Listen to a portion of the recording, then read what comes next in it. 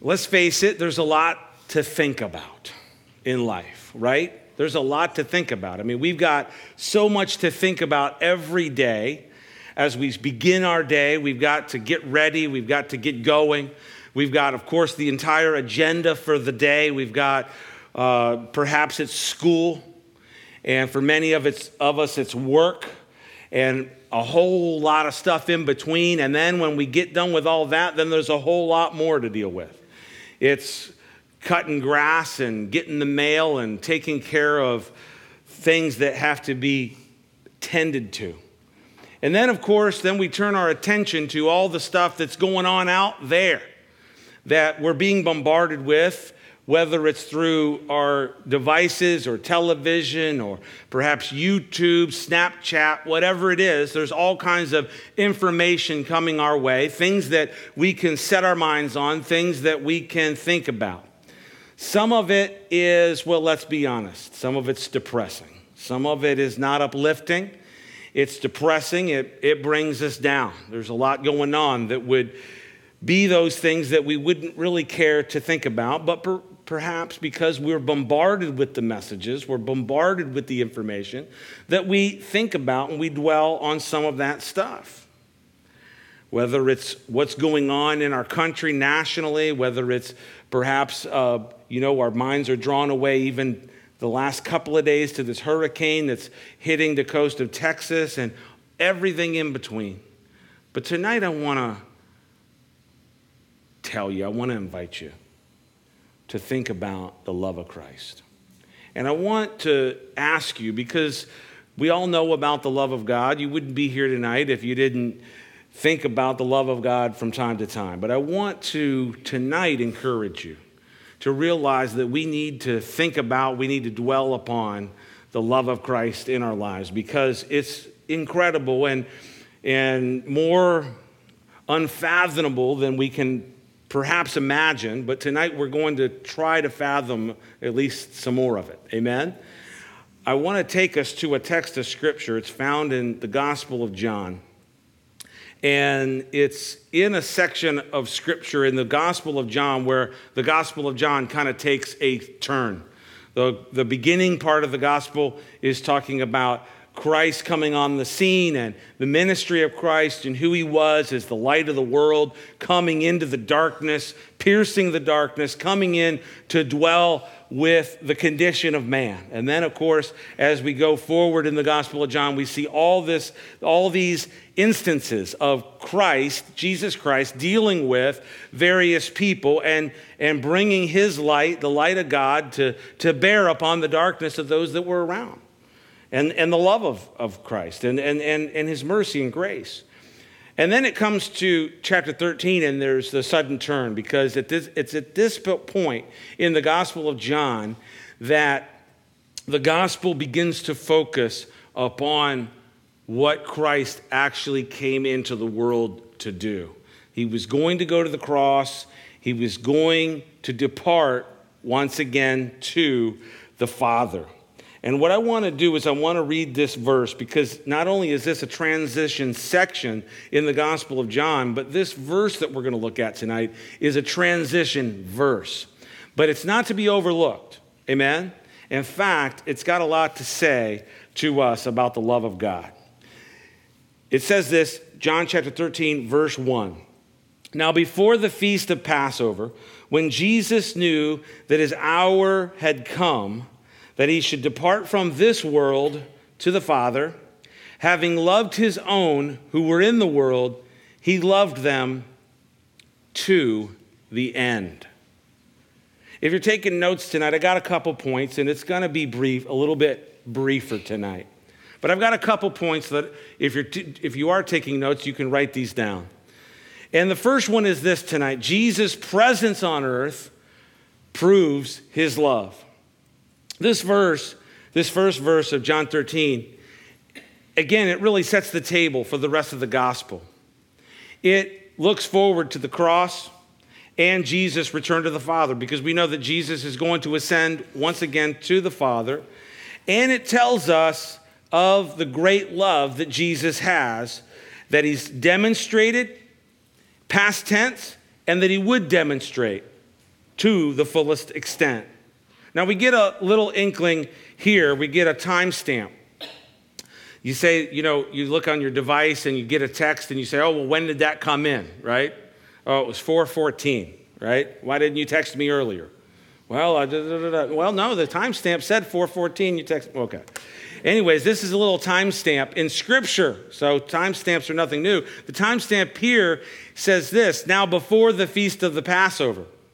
Now before the feast of the Passover. And so this gives us that time frame of when this event was taking place. And so before the feast of Passover, and now Jesus and the disciples are going to the feast of Passover. This was the particular Passover that Jesus looked so forward to celebrating with his disciples, and it was the Passover that literally where he would become the Passover lamb. They wouldn't just eat the Passover lamb, they would literally witness the Passover lamb be crucified for all of us. So now before the Passover, it gives us the time reference. Jesus is about to share a meal with his disciples, and then after that meal, he's going to be arrested, and he's going to be taken into custody, and then the following day he's going to go to the cross. And so this is the occasion of this verse. But we're told a little bit more. It says, now at the feast of Passover, when Jesus knew that his hour had come, that he should depart from this world to the Father. Jesus knew that his hour had come. If you read the Gospels, if you read the Scriptures, you'll realize that the death of Christ, what happened to Christ, well, it didn't happen to him. It didn't happen to him. He came to accomplish that. And so when you look at this, you have this understanding because Jesus knew that his hour had come. He knew that there was an hour coming because this is the reason why he came into the world. He came into the world for a specific hour. And all of that time leading up to it was important things that he was accomplishing, but it was all prelude for the hour that was coming and that he knew had come upon him. There were many times in the Gospels where people tried to, because of something Jesus said that they didn't like, that they tried to lay hold of him. They tried to take him into custody, and there were times that literally they even tried to stone him. And when you come to those places, it's great because there's those couple verses where it says, and they tried to stone him, but he slipped away from them, for his hour had not yet come, right? And so they couldn't lay a hold of him ahead of God's time frame. And this is just a great message that we have in the Scriptures. Now, Jesus here, he knew that his hour had come. God is never taken by surprise. Amen? Whatever you may go through, whatever happens upon the face of this earth, God is not taken by surprise.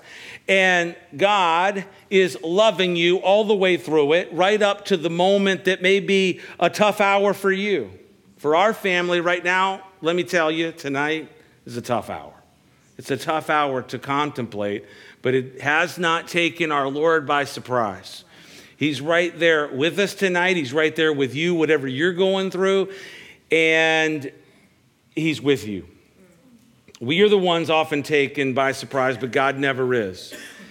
And we've just got to be reminded that he will always be with us. Now, what specifically was this hour that had come that Jesus knew? It was the hour that Jesus would depart from this world to the Father. And I want to stop and back up to that main point that we're looking at here. Jesus' presence on earth proves his love. Now, he knew that his hour had come and that he would depart for the Father. The hour of going to the cross, of demonstrating the perfect love of God for us on the cross, laying down his life, becoming the perfect sin sacrifice, buying us, purchasing us, atoning, doing that perfect atoning work of the work of salvation on the cross. And then, of course, he would depart for the Father. He would ascend into heaven after the resurrection.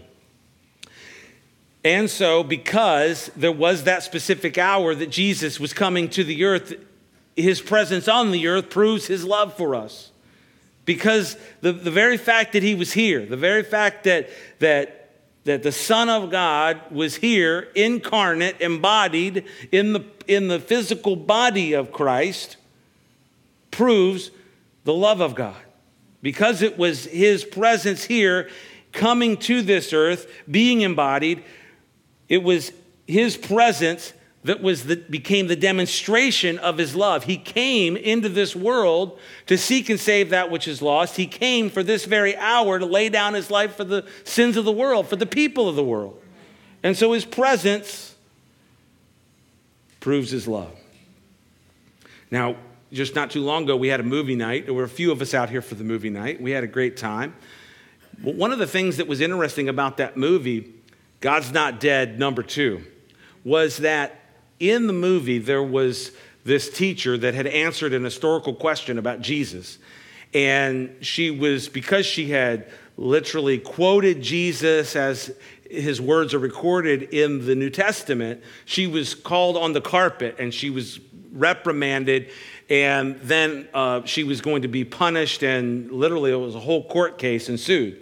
So when the case went to court, the defense decided to take as their strategy that because she's a history teacher, that they would then prove beyond a reasonable doubt the historicity of the person of Jesus Christ. And therefore, as an historical figure, that, hey, why can't, you're telling me I'm a history teacher and I can't quote an actual historical figure? I mean, someone that there's more proof that he actually lived and breathed and walked on the face of the earth than much of ancient history. And of course, they brought, they had these great witnesses that they brought to the stand. One of them was Lee Strobel, and then the other one was J. Warner Wallace. If you get that book, The Cold Case Christianity, and so, anyways, they presented this case of the historicity of Jesus' existence, that he did physically walk the earth. His presence on the earth proves his love for us, because he came into this world for this very purpose. He came into the world for a specific purpose. He came to give his life for you on Calvary. Now I want to look at this word here in the verse. It says, when Jesus knew that his hour had come, that he should depart from this world to the Father. I want you to look at that word, this, because I think that is an interesting word there. We don't often pay attention to words, a word like that may seem inconsequential. This, or whatever. Those words might seem inconsequential, but they're not. You notice the use of the word this, the scripture tells us that it was time for him to depart from this world. And so in grammar, this is called a definitive article. It's this world, it's saying, as opposed to another world. It's literally telling us in this verse of scripture that this isn't the only world, that there's another world. Amen. That he was about to leave this world and depart to the Heavenly Father, to the world of heaven. Amen. And so Jesus would soon be departing for the world where he came from, and he would be leaving this world. And I believe that today that we need to possess the same understanding, that we need to think about this when we think about the love of God, because God's love is perfect for us, and it has to do with not only our lives here in this world, but our lives as we would, if we do follow him, to go on into the next world, the world of heaven. Amen? And there is that other world. And that's why it's in times, perhaps perfect example is the exact scenario that our family's going through, that we come to this idea that, hey, we don't have a hope only for this world. The love of Christ isn't something that just consoles us and makes us feel better for today and gets us through our week or all those. And that may be true. The love of Christ definitely gets you through your week and the tough times here on the earth. But we have a hope not just for this world. There's another place, another time and another place, and it's a reality. And this passage tells us of this reality. We have to possess and maintain this same understanding when it comes to the world. And what we need here is we need this understanding that we are departing soon too. We don't often like to think about that, but we need to be reminded of it. The Bible says that our lives are like grass. It literally compares our human lives, the time span of it, to grass that grows up in the morning and is cut down in the afternoon. And this is the example of our life. And so we need to realize as Christians that the love of God is there for us and going to take us through not only this life, but into the next life, and that this life isn't all there is, and we've got to, because of this reality and understanding, we've got to hold lightly. We've got to hold lightly to this world. We need to not hold so tightly. And we do tend to hold tightly. But Jesus said in this same gospel, the Gospel of John, in chapter 12, verse 25, I'll actually have it on the screen for you. This is what he said. He said, "He who loves his life will lose it, and he who hates his life in this world will keep it for eternal life." And what's the principle here? It is realizing that this isn't all there is, and there's something more. And what we're asked to do is we're asked to lose our life for him. It's not like we just go out and drop our life off somewhere in the field and say, oh, okay, we just lost our life. We have no idea what we're doing. No, we give our lives over to Christ. We live for him. He's our everything because he came into this world and he loved us fully and he loved us completely. And if we've been impacted by the love of Christ, if we have any understanding of what the love of God means in our lives, then the response should be that we give our lives to him fully, in that sense that we lose our life on his behalf, and we'll find that we actually keep it for eternal life. Amen? In perspective for the Christian, we're holding lightly to this world, and we have a firm grip on eternity and our Lord Jesus Christ. You notice that Jesus is going to depart and go to the Father. He's going to the Father. It's interesting when people talk about heaven, people want to know about heaven, right? You want to know about heaven? Perhaps the best way that you could know about heaven is if somehow God were to take you to heaven just give you a glimpse of it and then bring you back. And then you'd be like, oh, well, you're not going to believe this. When people talk about heaven that have never been there, they like to talk about all kinds of stuff, all these peripheral things about heaven. You know, the questions are, well, what's it going to be like and what kind of bodies? Those are great questions. Those are good questions, interesting questions. You know, I mean, are there going to be burritos in heaven? And you know, those are the type of questions that are very important, and we need to have an answer to those type of questions. But every time in Scripture that it comes to some talk of heaven, we always see the person of God and his throne. And for us as believers, if we've been impacted by the love of God, we're not looking forward to just going to a place. We're looking to going to be with a person. Right. Amen? Right. And there's a difference in the perspective. And hopefully, perhaps maybe there's an elementary aspect of looking forward to, yeah, we're going to go to heaven and it's going to be a ball. And who was it years ago that sang the song about, we're going to play football in heaven and all that fun stuff. That's all great and great to think about. And, I do know that there's an ocean in heaven, so there's probably some surfing going on down there.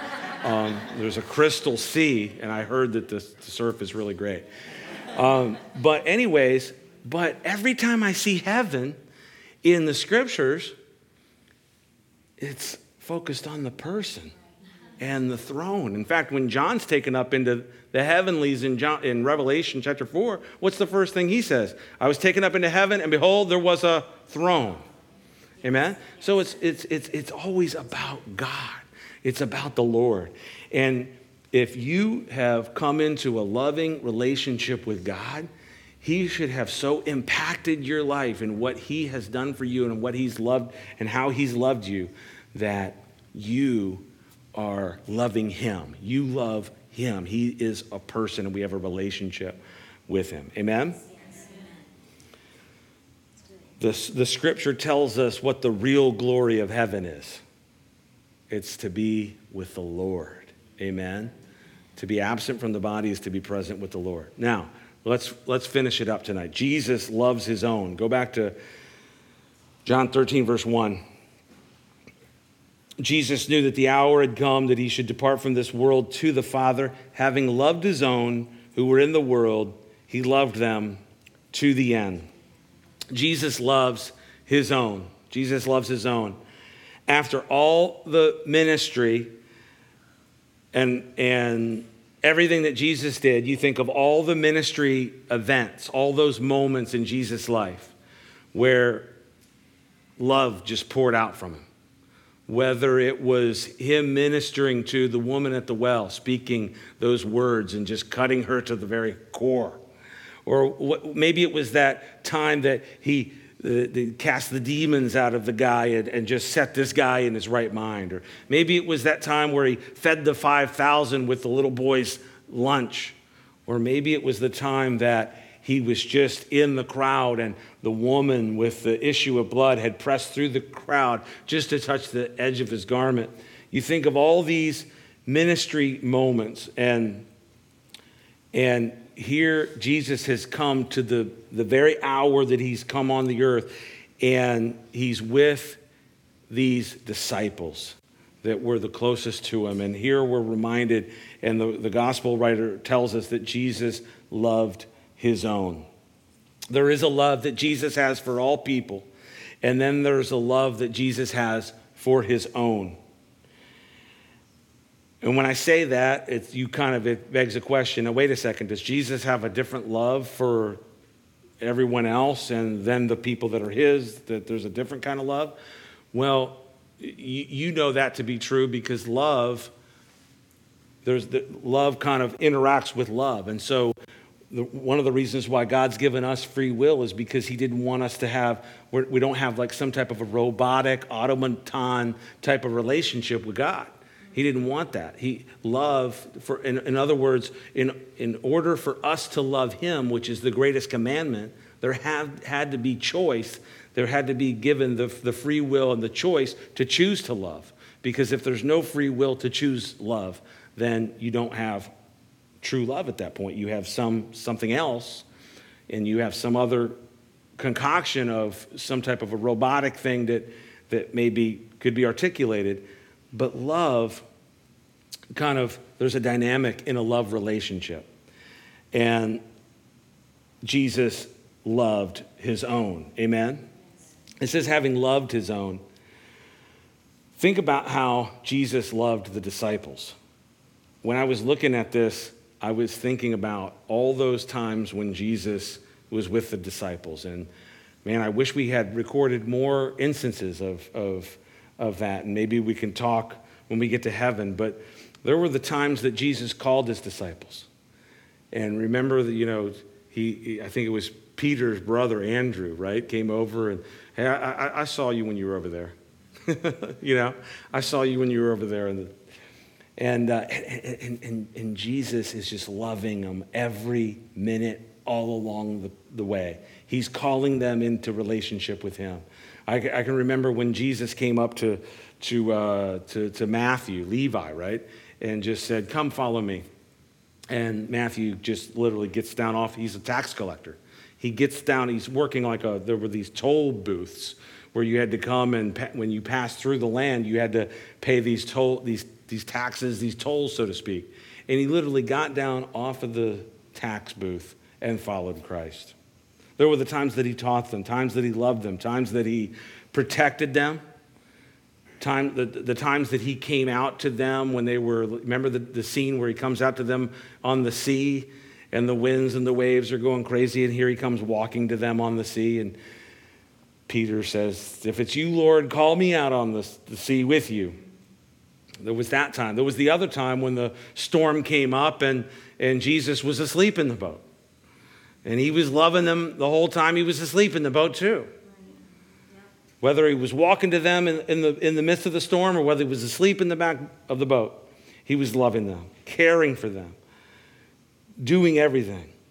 Jesus taught the disciples everything. He taught them how to be men. He taught them how to love God. He told them how to be filled with the Spirit. Amen? Yes. They were the ones that were there and saw the Spirit descend upon him at the baptism. Amen? Jesus provided for them. After the feeding of the 5,000, you'll remember that there were 12 baskets left over. You remember that? 12 baskets. Now, why were there 12 baskets left over?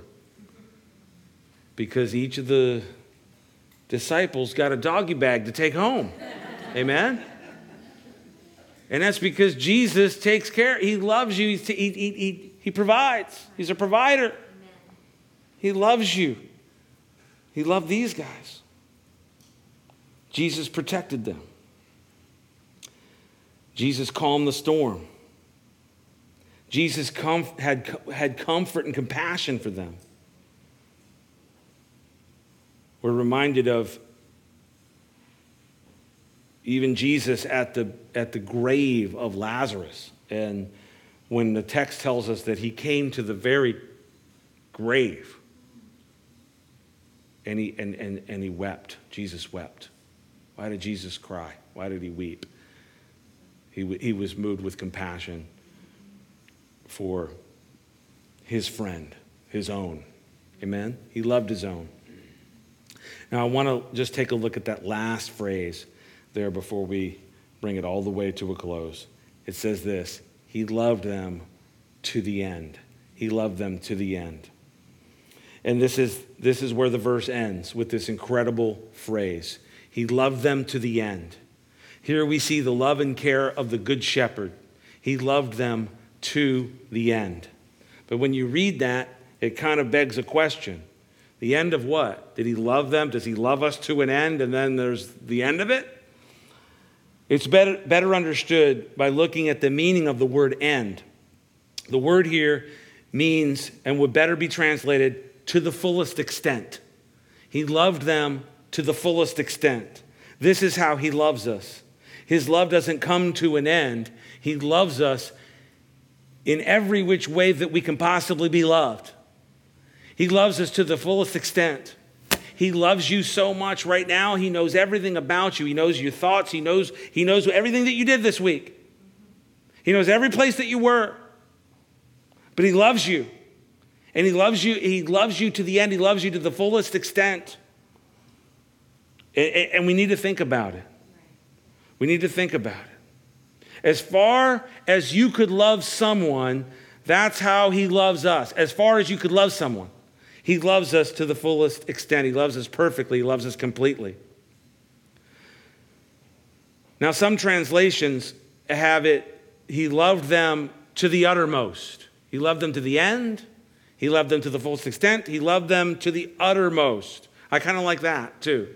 He loved them to the uttermost. Jesus poured out the cup of his love to the bottom of us. Think about it. Jesus pours out his love to the bottom of you. That's how much he loves you.